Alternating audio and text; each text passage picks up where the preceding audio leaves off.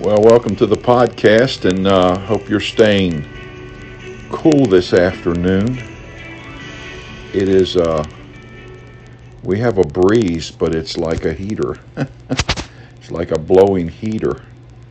And you that have hard time with the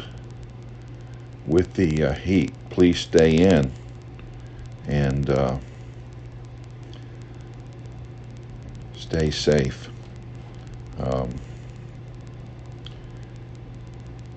So we thank the Lord for the rain. We thank the Lord for the heat. We thank the Lord for the weather. Amen. Well, I want to focus. We've got folks we're praying for that are bereaved.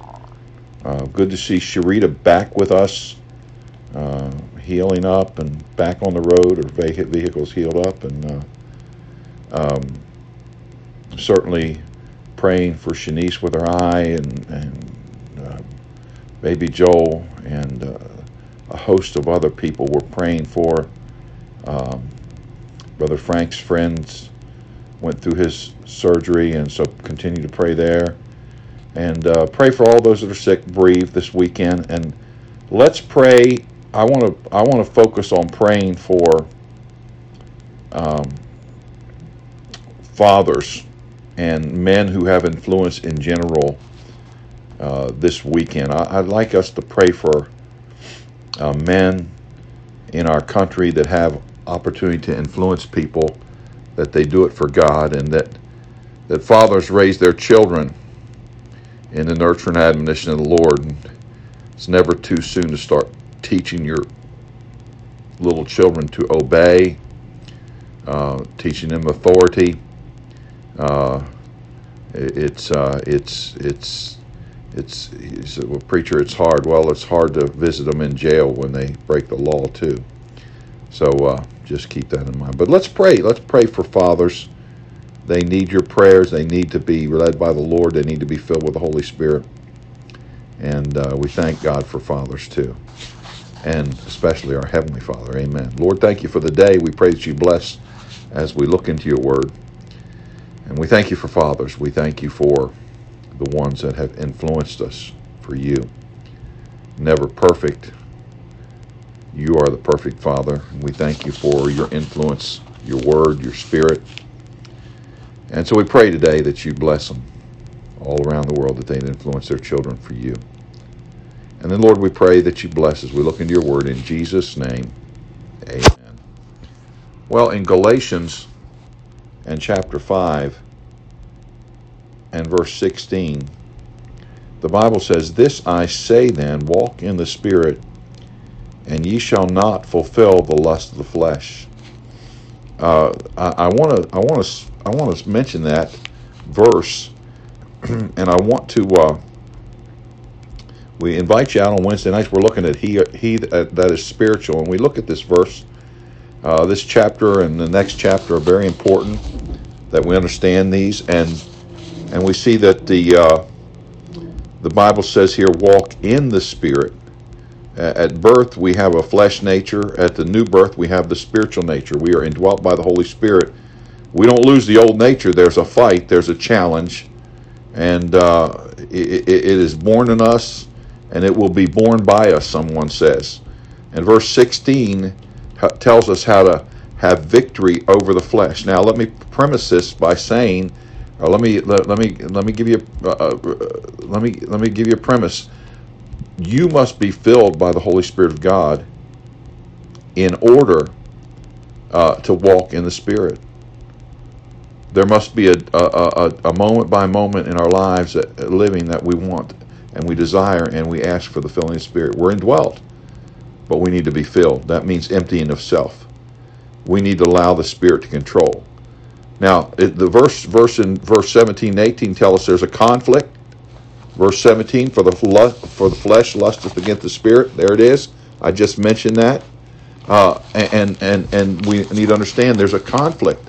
The flesh and the Spirit are contrary to each other. They're going in different directions. And it implies there's also an implication of a contrast.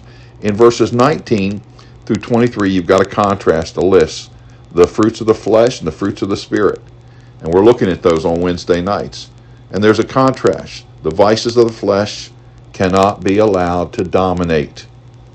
The graces of the Spirit must be allowed to bear the rich fruit of the Spirit. And then verses 24 through 26 tells us there can be conquest. It says walk there. Walk in the Spirit. It says, and they that are crucified have crucified the flesh with the affections of the flesh. If we live in the Spirit, let us also walk in the Spirit. Don't keep it in. Let us not be desirous of vainglory, provoking one another, envying one another. There it is, walking in the Spirit. Hey, fathers, you want to be the right kind of father? Walk in the Spirit. Amen. Amen. Well, let me say this. If you don't know the Lord Jesus Christ as Savior, as a father, as a husband, as a man, woman, child, today is the day of salvation. And there's 3 things you need to know before you take the next step. And that is, you're a sinner, first of all. For all have sinned and come short of the glory of God. We are all sinners. It's comprehensive. It's all-encompassing. There's nobody. For all have sinned, Romans 3:23. Romans 5:12 tells us we're all sinners because we're born that way. We're born sinners with a sin nature. But I want you to notice, secondly, not only are we sinners, but we're condemned. Romans 6:23 says the wages of sin is death. The wages of sin is death. Revelation 20 verse 14, and death and hell were cast in the lake of fire. This is the second death. The second death. Well, what's the first? The first is physical. The second is eternal. Romans 6:23, the wages of sin is death. So I'm a sinner, I'm condemned, but Romans chapter 5 and verse 8 says this, but God commendeth his love toward us, in that while we were yet sinners, Christ died for us. Christ died for you, a condemned sinner. He was buried, he rose again the third day. Romans chapter 6 and verse 23, the last part says, but the gift of God is eternal life through Jesus Christ our Lord. Now, we're sinners, we're condemned, but Jesus died on the cross. He was buried, he rose again the third day to give you eternal life. Now, if you believe that, you can take the next step. And here it is, and it includes believing. It mentions believing. But listen to these verses, Romans 10, 9, and 10, and 13.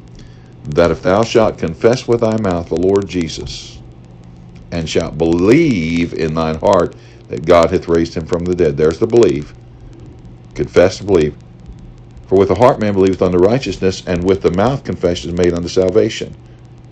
So it says in the first verse in Romans 10, 9, 10, that if thou shalt confess with thy mouth the Lord Jesus, and shalt believe in thine heart that God hath raised him from the dead, thou shalt be saved. Verse 10, for with the heart man believeth unto righteousness, and with the mouth confession is made unto salvation. And verse 13 says, for whosoever shall call upon the name of the Lord shall be saved. Do you believe? You can call. Let me help you. And I can't pray for you. I can give you a guide prayer, and this is just to help you, but you need to call on him. If you believe that he died for you on the cross, he was buried, he rose again, as a condemned sinner, he died for you, then you can, and you believe that, you can call on him right now and with a prayer like this. Dear Lord, I know I'm a sinner, and because of that sin, I'm condemned to hell. But you died for me on the cross. You were buried. You rose again the third day. Come into my heart and save me. In Jesus' name, amen. Well, if you prayed that prayer, welcome to God's family, and thank you. And let us know, and get with us so we can help you with the next steps. Amen. Dear Lord, I know I'm a sinner, and because of that sin, I'm condemned to hell.